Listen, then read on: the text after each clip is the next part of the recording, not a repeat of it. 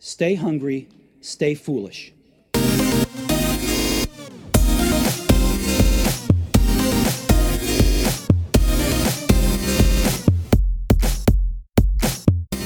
So now on the Innovation Show, it gives me great pleasure to welcome the pioneer of calling into question the impact of technology and the resulting new business models in society. He has been called a Luddite and a technological antichrist for calling out such concerns. Today, no one calls him that anymore. He is author of the fantastic books, The Cult of the Amateur, Digital Vertigo, The Internet is Not the Answer, and the focus of today's chat, How to Fix the Future. Welcome, Andrew Keane. Thank you, Aidan.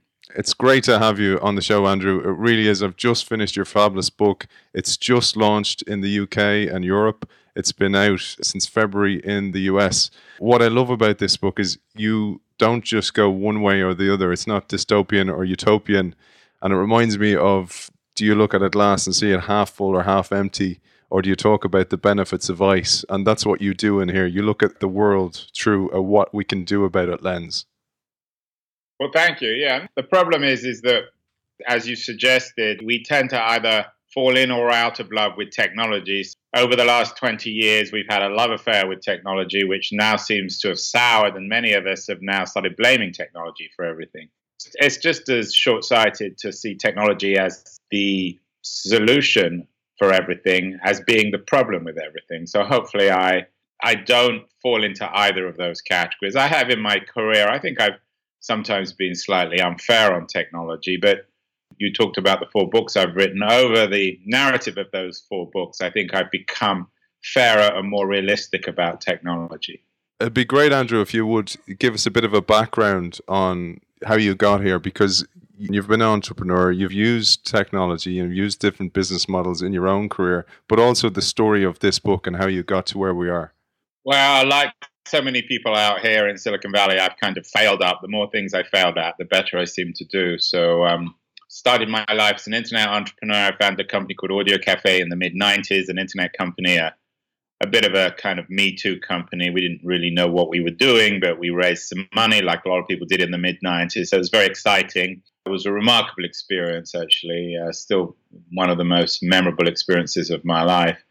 And then I did a lot of business development and sales jobs. I was involved in different kinds of startups, software companies, 3D technologies, all sorts of things, real-time video, always slightly too early, but always interesting. And then in about 2005, 2006, as the Web 2.0 hysteria grew, I realized that there were some big problems with it. I felt that the Web 2.0 focus on disintermediation and undermining the authority and credibility of traditional media was unwise. So I wrote a book called Cult of the Amateur in 2007, which was extremely controversial. When I was writing it, I didn't quite realize how controversial it would be. It touched a nerve in the Web 2.0 movement, made me into a kind of outcast out here. A lot of people accuse me of being a reactionary and a Luddite, which I've never been. Today, of course, what I was arguing in Cult of the Amateur, that we need curators, we need gatekeepers, and if you allow anyone to post anything, you have a kind of cultural chaos, and it also enables cheats and fake news. It's being said by everyone. So in a way, Cult of the Amateur predicted what would happen with the internet. I wrote a book then called Digital Vertigo, which presented social media as being antisocial, again, a little bit ahead of its time. And then in 2015, I wrote The Internet's Not the Answer, which argued that instead of more democracy and more economic equality, what the internet was creating as a winner-take-all economy of a tiny group of increasingly monopolistic companies. So that's what got me to How to Fix the Future. More and more people have actually come around to the arguments I was making in Cult of the Amateur and The Internet's Not the Answer and Digital Vertigo about the problems with social media, the winner-take-all nature of the economy, the failure of Web 2.0 to really create a reliable civic culture. So having done all that, I figured that I needed to write an answers book. We increasingly agree on many of the problems of the digital revolution. So now today, what we've got to do is figure out how to fix it, because that's the most immediate and important thing to focus on. You've done this so well, where so many people look at it through a futurist lens, but you've actually looked and given us confidence, humanity confidence, to go, look, we've been through such massive change before and we've survived it, and we've gone through the bad sides of that change. It'd be great to talk about that a little bit, because you look to the past to fix the future. Right, so I bring a historical lens to this. Again, I'm certainly not the first or the last person to do this, but I remind people, particularly in Silicon Valley, who don't tend to look at the past, who always think they're doing something completely new and it's never been done in the past.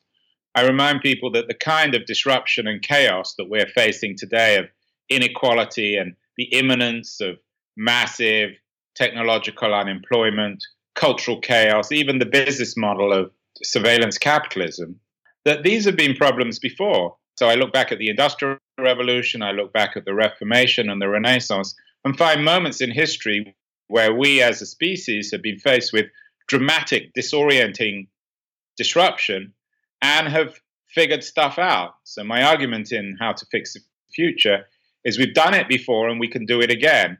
Being human, particularly in the face of artificial intelligence, means shaping our future. I even come up with a law for that. We all know Gordon Moore's law, the law that drives the digital revolution, that computer chips double in power every 18 months. I come up with my own Moore's law, but this one based on Thomas More, M-O-R-E, the 16th century English author of Utopia, a book which actually is extremely realistic rather than utopian. In this book, More argues that our species being, if you like, our definition of what it means to be human is shaping our future, taking responsibility. So Moore's law for me, M-O-R-E, Moore's law is the thing driving the book and should drive us as a species as we figure out our role in the digital 21st century, where smart machines are in some ways replacing much of what we've done, particularly in the workplace. When you spotted that book, when you came across the Thomas More book, the Utopia book, and you talk about this being a map and the Moore's map, and it was like serendipity because it kind of gave you a framework on which you based the book.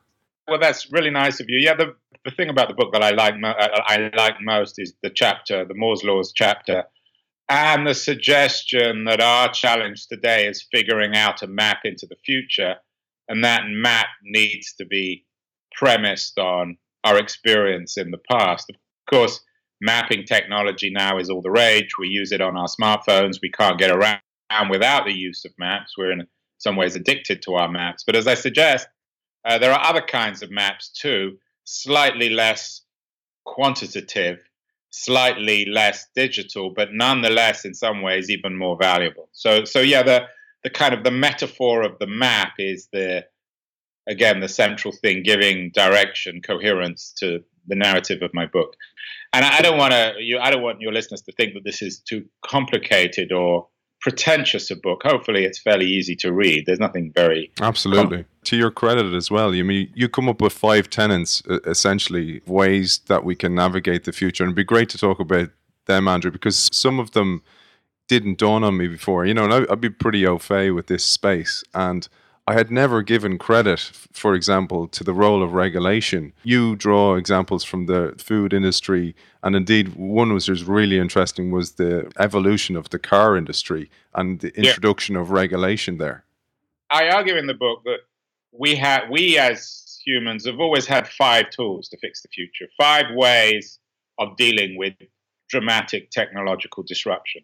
The first, as you say, is regulation, which is essential, although in the US, people are always wary of it. And every time I mention regulation, people think I'm a communist or a socialist, which is absurd. But regulation is essential, whether it's the regulation of the industrial age, which guaranteed that 11-year-old children didn't work in factories, or that there was a social security system or social insurance system for unlucky workers who happen to find themselves without jobs. Regulation is important. We're already seeing it today with regulation around antitrust and data protection, especially in Europe. But it's not just regulation. We also need innovation. I think at the moment, the digital economy has kind of run out of innovation. We've fallen on a tried and trusted, and I think in a way, a failed business model of surveillance capitalism. We need new business models for our digital companies, innovation and regulation, but also consumer power. Consumers define the future in many ways by demanding better products. You brought up the food industry. Today we have whole foods and high quality foods and farmers markets and good quality restaurants because that's what consumers are willing to pay for. And in the beginning of the Industrial Revolution, the food on sale was addictive and poisonous and expensive. So consumers are very important. And then, of course, we have the idea of citizenship, of citizen engagement, of citizens demanding a better future. Fifth, and finally, last but certainly not least, is education. So it's those five things: innovation, regulation, consumer power, and worker power, citizen engagement, and education, which are key. And in the book, I have a chapter on each. These are broad categories. Many of the people fixing the future are both innovators and indeed regulators. In Brussels, for example, I meet Margrethe Vestager, EU Commissioner of Antitrust, and her regulation, I think, has been designed to benefit the innovation economy, particularly in the West Coast, in Silicon Valley. People always associate regulation with absence, with being against innovation. But I think smart, responsible regulation is for innovation. And a completely unregulated market ultimately results in monopolies, which in turn undermine innovation. You talk about some of the history again where we've seen large monopolies broken up. And I've been guilty of this where I've thought of regulation as boo, the regulators coming in and spoiling everybody's party. Then again, I've seen the likes of Margrethe Vestager in a brand new, massive respect for people like that because they are going out on the limb. They're not being the cool kids, but they're absolutely essential for all of our futures. Right. I mean, look, Margrethe Vestager in Brussels, and in one of the chapters, I described my meetings with her. She's a remarkable woman, very warm, very able, very brave, more than any other single individual, not only in Europe, but in the world. She's standing up to Silicon Valley. When Tim Cook, the CEO of Apple, came to Europe, came to meet with Vestager to discuss Apple's failure to essentially pay any tax in Europe, he had such a tough meeting with Vestager that after he came out, he said it's the worst meeting of his life, meaning it was the meeting where he controlled the least and had to actually compromise. And it actually, in the end, resulted in Apple having to pay a massive fine because it wasn't paying its taxes. Vestager is the only woman to really stand up to Google and Facebook. Google as a monopolist. She has 3 different antitrust cases going. Same in terms of Facebook and Facebook's irresponsibility in terms of being unwilling to be accountable for the kind of garbage and lies and corrosive content that finds its way into its platform. So Vestager, in my view, is heroic. She's not a reactionary. She's not against innovation. In fact, if anything, as she explains, she's standing up for European innovators. Doesn't mean all innovation is good, but it does mean that that all regulation is good, but it does mean that regulation is essential, ultimately. It's interesting, in the US now, there's more and more antitrust talk, more and more talk about the need for data regulation, like the General Data Protection Regulation that's just been initiated in Europe. There's this kind of cliche that Europe trails behind America when it comes to innovation, which, of course, in some ways is true, but in another way, actually, America trails behind Europe. It's also, when you're talking history, it's important to remind ourselves of the recent past. In the 90s, we had a dominant company, Microsoft, of course, that crushed innovation. In the 90s, Microsoft wanted to essentially turn the internet into an extended version of Microsoft itself. And had there not been an antitrust investigation of Microsoft, which again was initiated in Europe, we never would have had the explosion of innovation of Web 2.0. So this tendency towards a winner-take-all economy is, for better or worse, the most salient feature of our digital economy and our technological economy. And for us to protect future generations of innovators, we need brave regulators willing to stand up to these private superpowers like Vestager. And you give the example as well of another man you met, which was Gary Reback, again, who took on Microsoft, but also Teddy Roosevelt, because I think the richness you add by bringing the past in gives us the confidence to go, look, we've been through this before. It's not new. It's actually been done before. What I love what you did is it's not you versus technology. It's us, a human race, versus business models that are based on data cages. You're right, although I think it's also worth adding the caveat that history never repeats itself identically. So it gives us a framework, a map, if you like. But today's digital revolution brings new issues, new problems, new challenges, and new opportunities.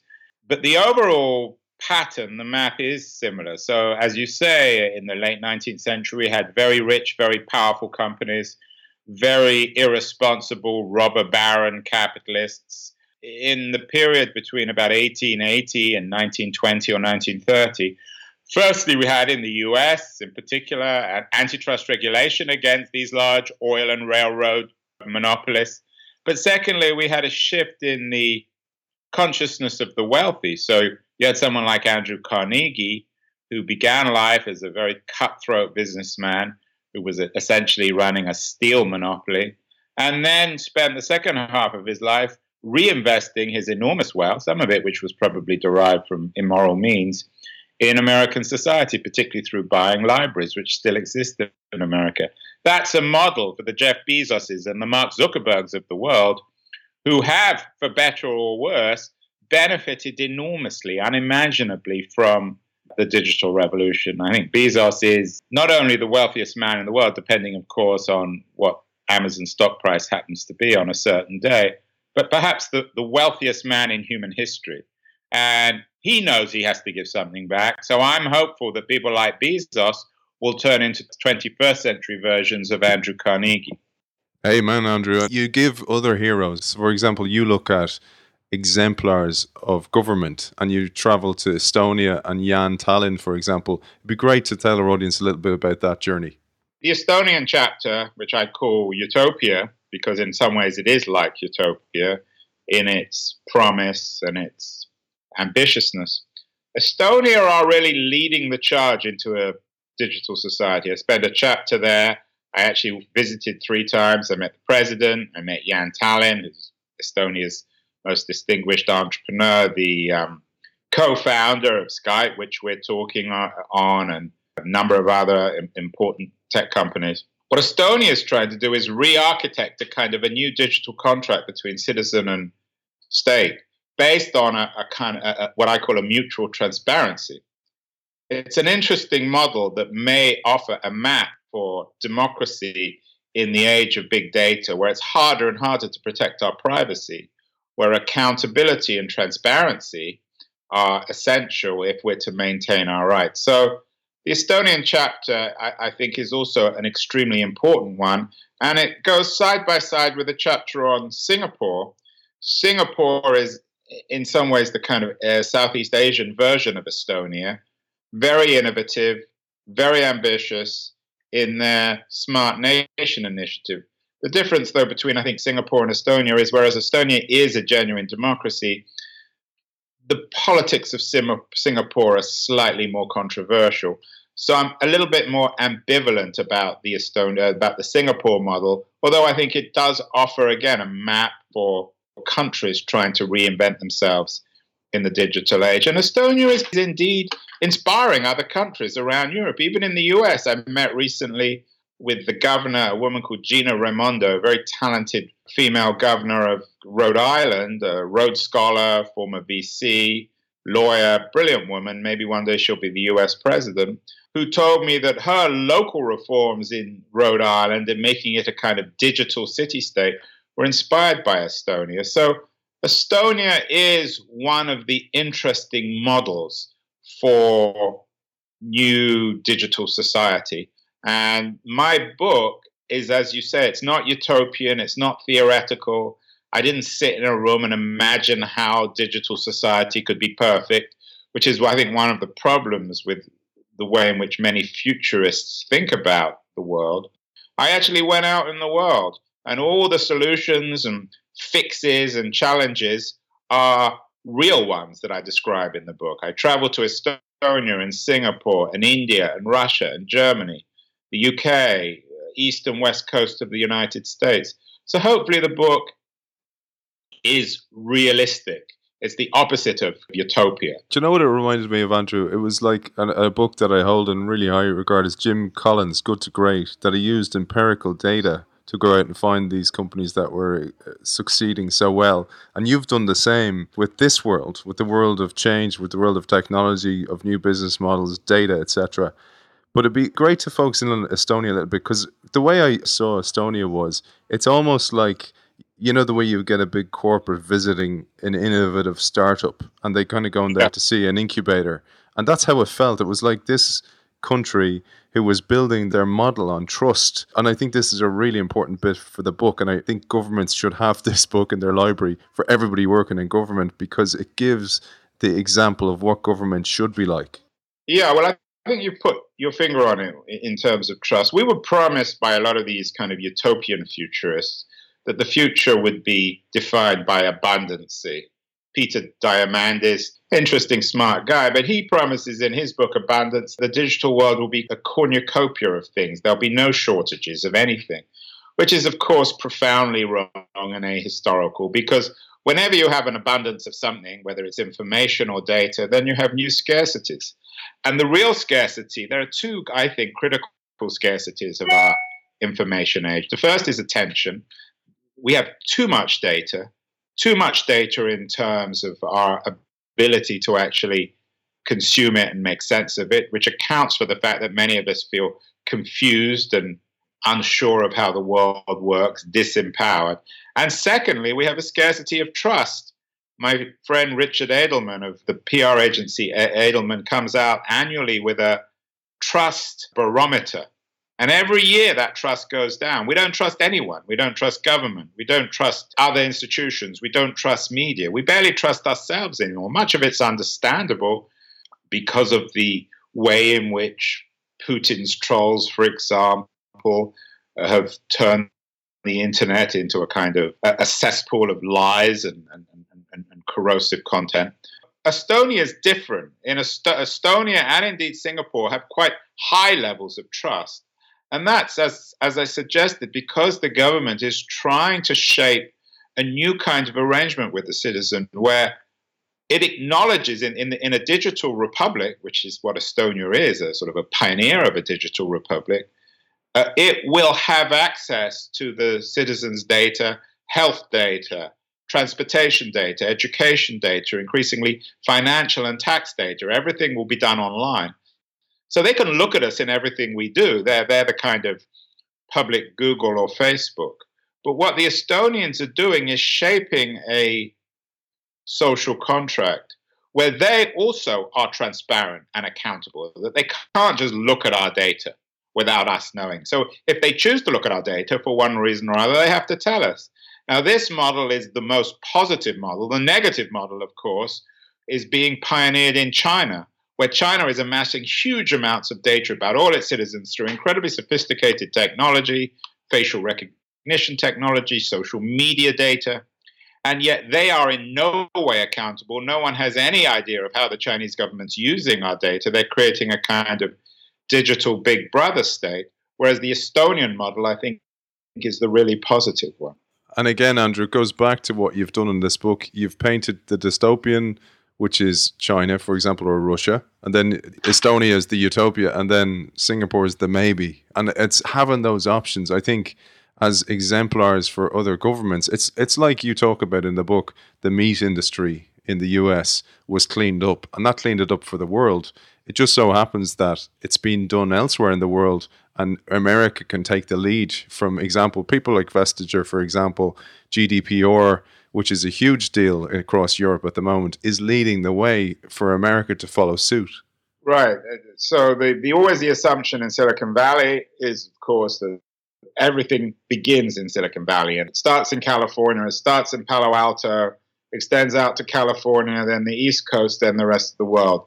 And when it comes to these major political reforms, regulatory reforms, new kinds of innovations, citizen and consumer initiatives and indeed education reforms, it's not necessarily starting on the West Coast.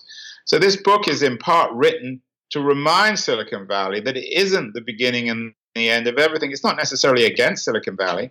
And I do have some examples here, socially responsible venture capitalists, for example, and some other new business initiatives and some of the more accountable billionaires of Silicon Valley who are giving back to society. But not everything starts here.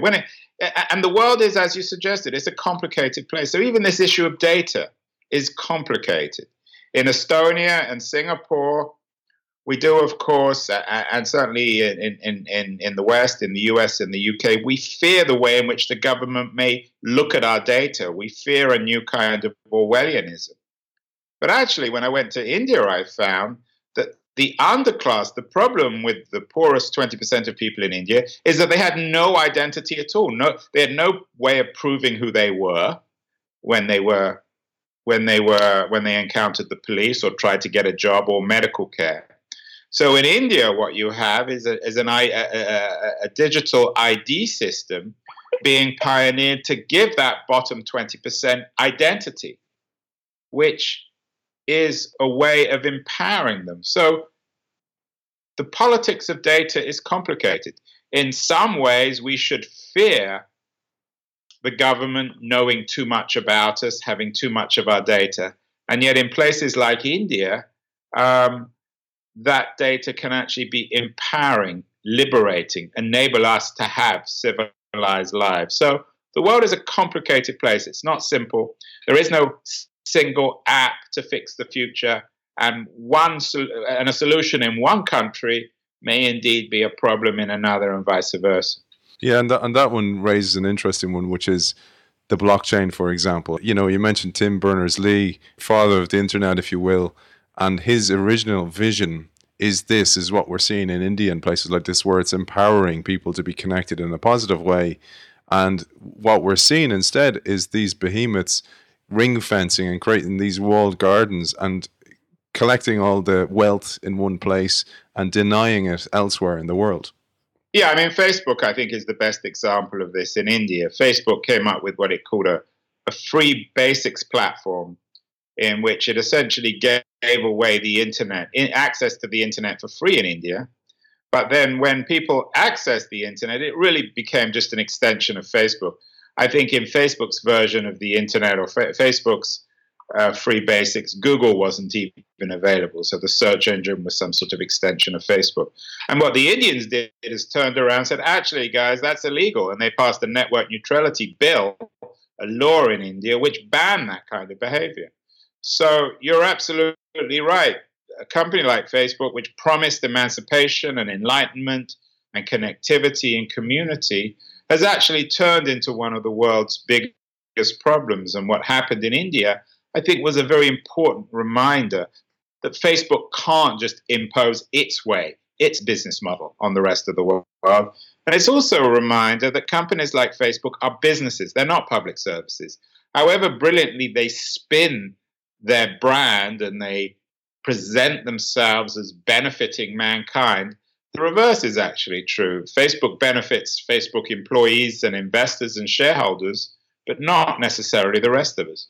That raises this one. Like, there's this really intense contradiction between our innate curiosity as human beings and exploring technology and pushing it as far as it can, and then corporate greed. And it's that balance that we need to strike. And if we go with the corporate greed one, and as we said, ring fencing wealth, that could accelerate our demise. And you talked about Edward Snowden and the event you were at in Germany in the book. And I think this is one of the key elements of the book that you get across.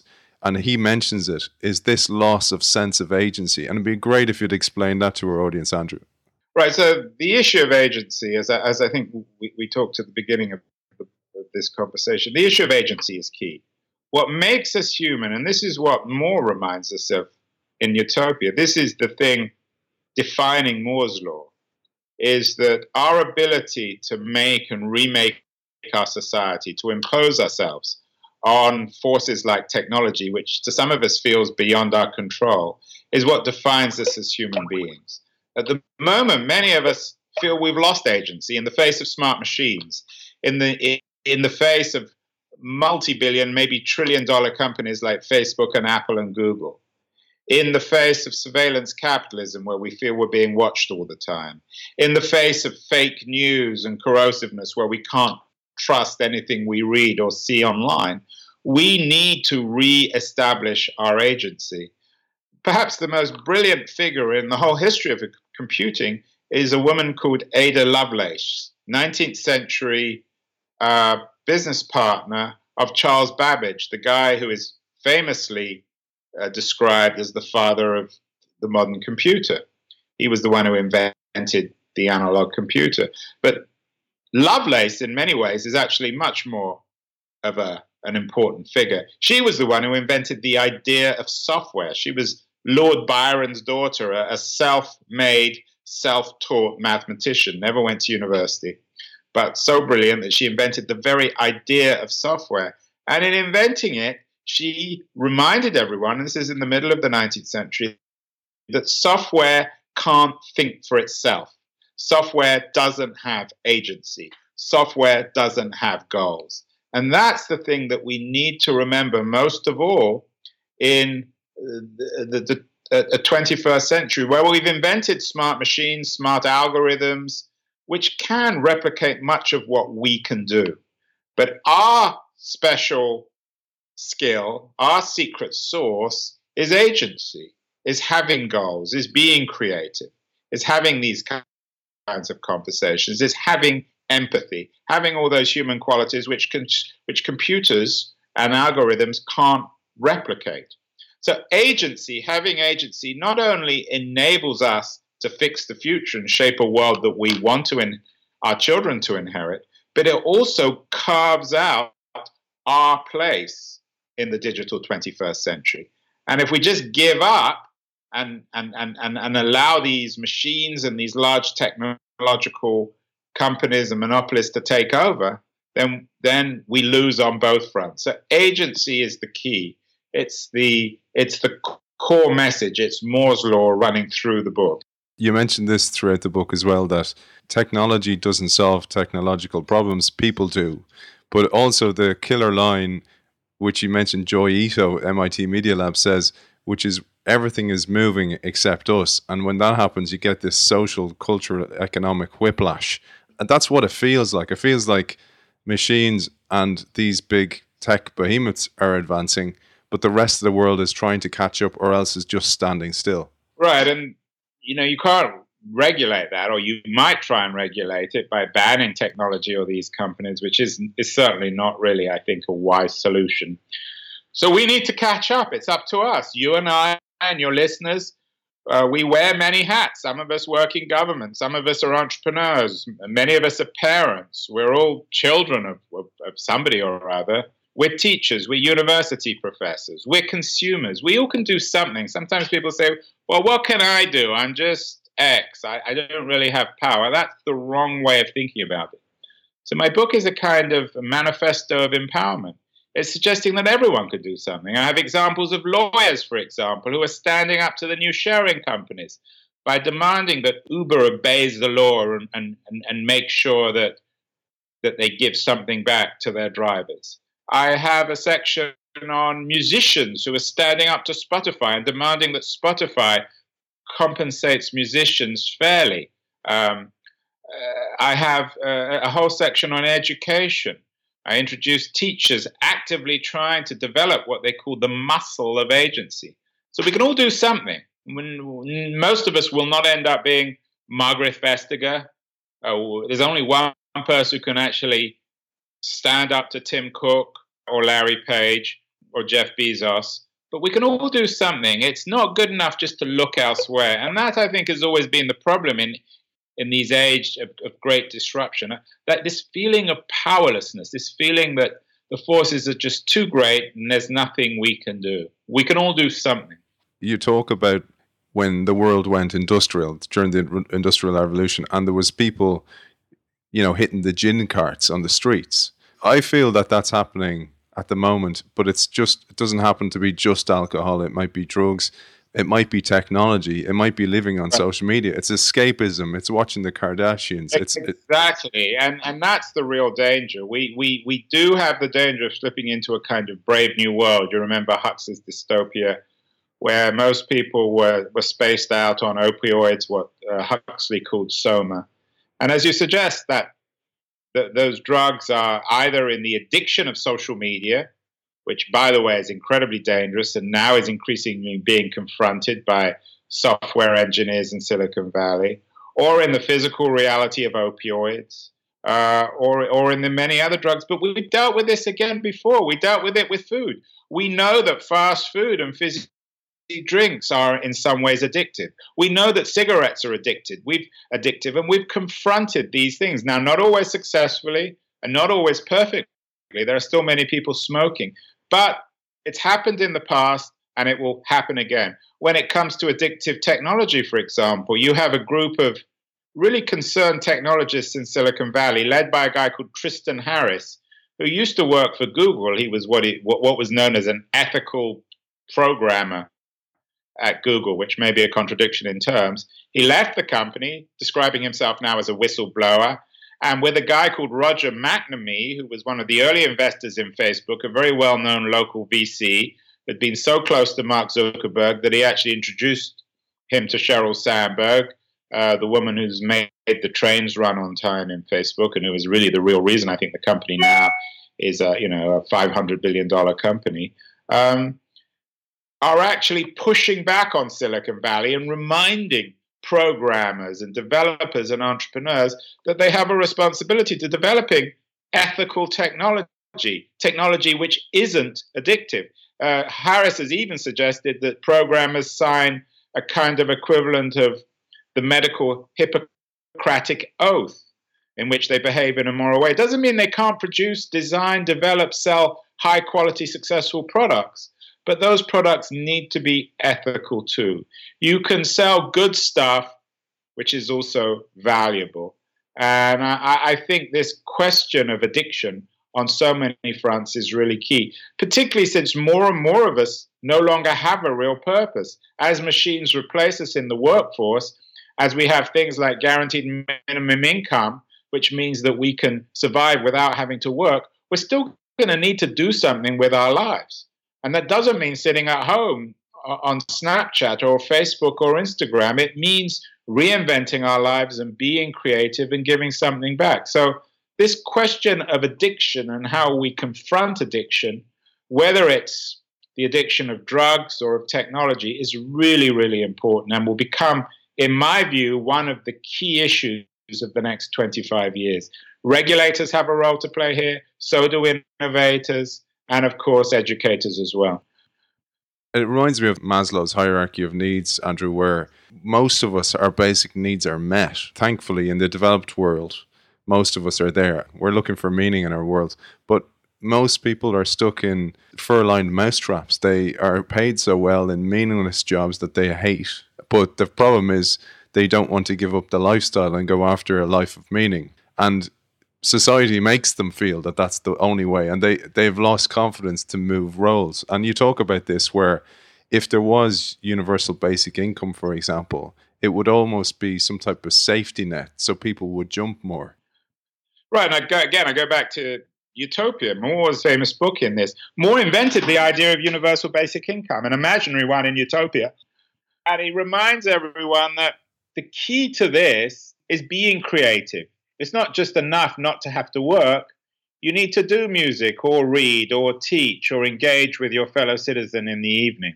And that's the key, I think, as you suggested, to the challenge today. Is in terms of Maslow's hierarchy, we are being, for better or worse, liberated from physical labor. We certainly no longer work in the fields. Now we no longer work in the factories. We have smart machines doing most of our heavy lifting. But that still raises the question of what we are going to do in this new age. When it comes to agency, we have to focus on what we're good at. So maybe we need to be more empathetic. Maybe we need to develop that muscle.